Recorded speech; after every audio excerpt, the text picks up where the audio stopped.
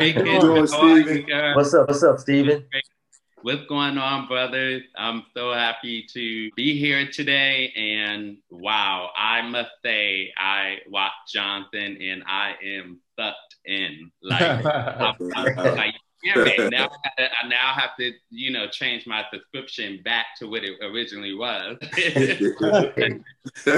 Well, you got 4 days, Steven, so you got to make that happen. You gotta go. Exactly. No, but it's an amazing show. I love the comedy in it, not only the deeper stories, but the comedy, the timing, the cinematography, all of that is it's refreshing. And my favorite character is actually Keith. That's who I am. If I had to choose. Go. And honestly, I always say I don't think we need to exactly relate to a character per se, at least for me, to be entertained. But I think there is definitely a great formula, the fact that you guys are entertaining. There are characters and storylines that are being related, and I love that.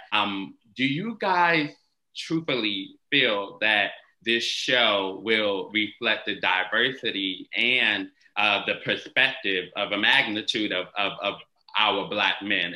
How so? Absolutely, it does. I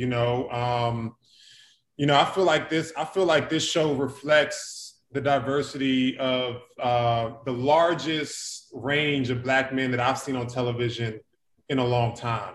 From an honest perspective. Every character not only takes up the perspective of how they would be, but also, we were very strategic in giving, I would say, a section of the population a voice. There's a section of the population of Black people who feel a certain way about this, okay? So that's gonna be incorporated into Omar's character.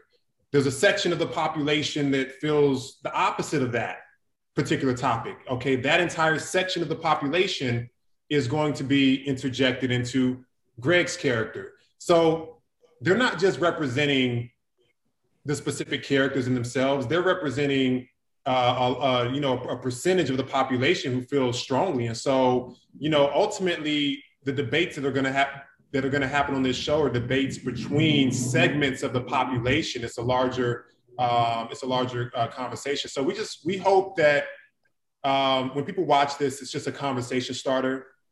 It sparks conversation. Like David said, we also have an after show that is going to be coming out after every single episode that will give us an opportunity to explain further, some of the characters' intentions and then larger points that the show is making so we can have the conversations that we probably couldn't fit within that the 22-minute segment, out in the open and also get our own personal takes on those topics. So it doesn't just stop at the show, it extends to the after show, and the conversations just get broader and broader and broader. Steven, I just want to say, you don't have to change your subscription. It's Bounce is free over the air. So go to Best Buy, buy a digital antenna, and you've got it, all airings. And just one more plug so everybody understands. Johnson's not only airing on Bounce at 8 and 11 Sunday night, but it's also on Ion. So if you have Ion, that'll be Sunday as well at 11 p.m. And then it starts airing on our SVOD platform, Brown Sugar, starting Monday.